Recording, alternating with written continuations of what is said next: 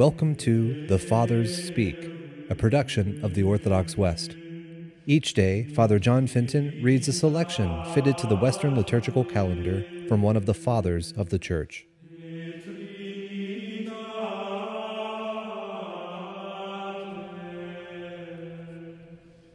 On this Good Friday, let us listen to a portion of a homily by our Father among the Saints, Leo the Great. What else has the cross of Christ done, and what else does it do, except reconcile the world to God by destroying enmities? What else except recall everything together into true peace through the true sacrifice of the Immaculate Lamb? Those who depart in professing the faith from what they had uttered at the time of rebirth cannot be in accord with God. Forgetful of that divine promise, they manifestly adhere to what they had renounced, demonstrating that they have fallen away from what they had believed. Some do not believe that Jesus Christ rose with that same flesh in which he had been born, in which he suffered, in which he died, and in which he was buried. Some do not confess that the first fruits of our nature have been raised up again in him. In vain do such as these arrogate unto themselves the name of Christian. Let them not think that they celebrate the Lord's Passover in any way.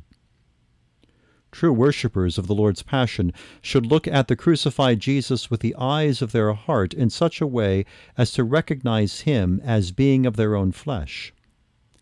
Let the earthly substance tremble in the punishment of its Redeemer. Let the rocks of unfaithful souls be broken.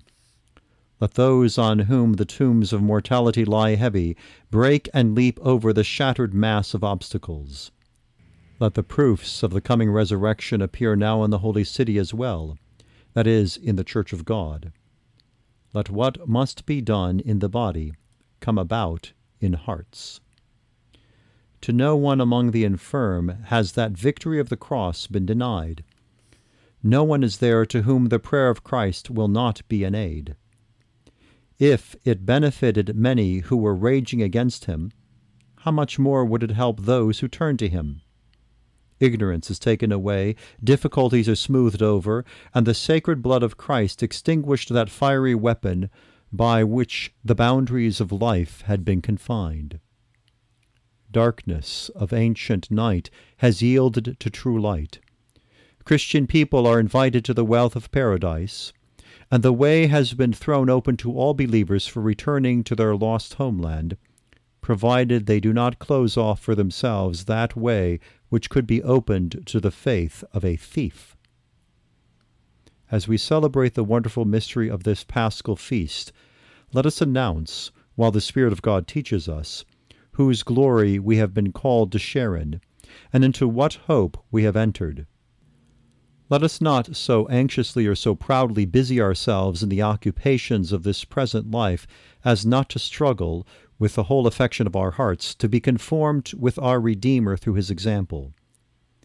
He did nothing, and suffered nothing, that was not for our salvation, in order that the strength which was in the head might also be in the body.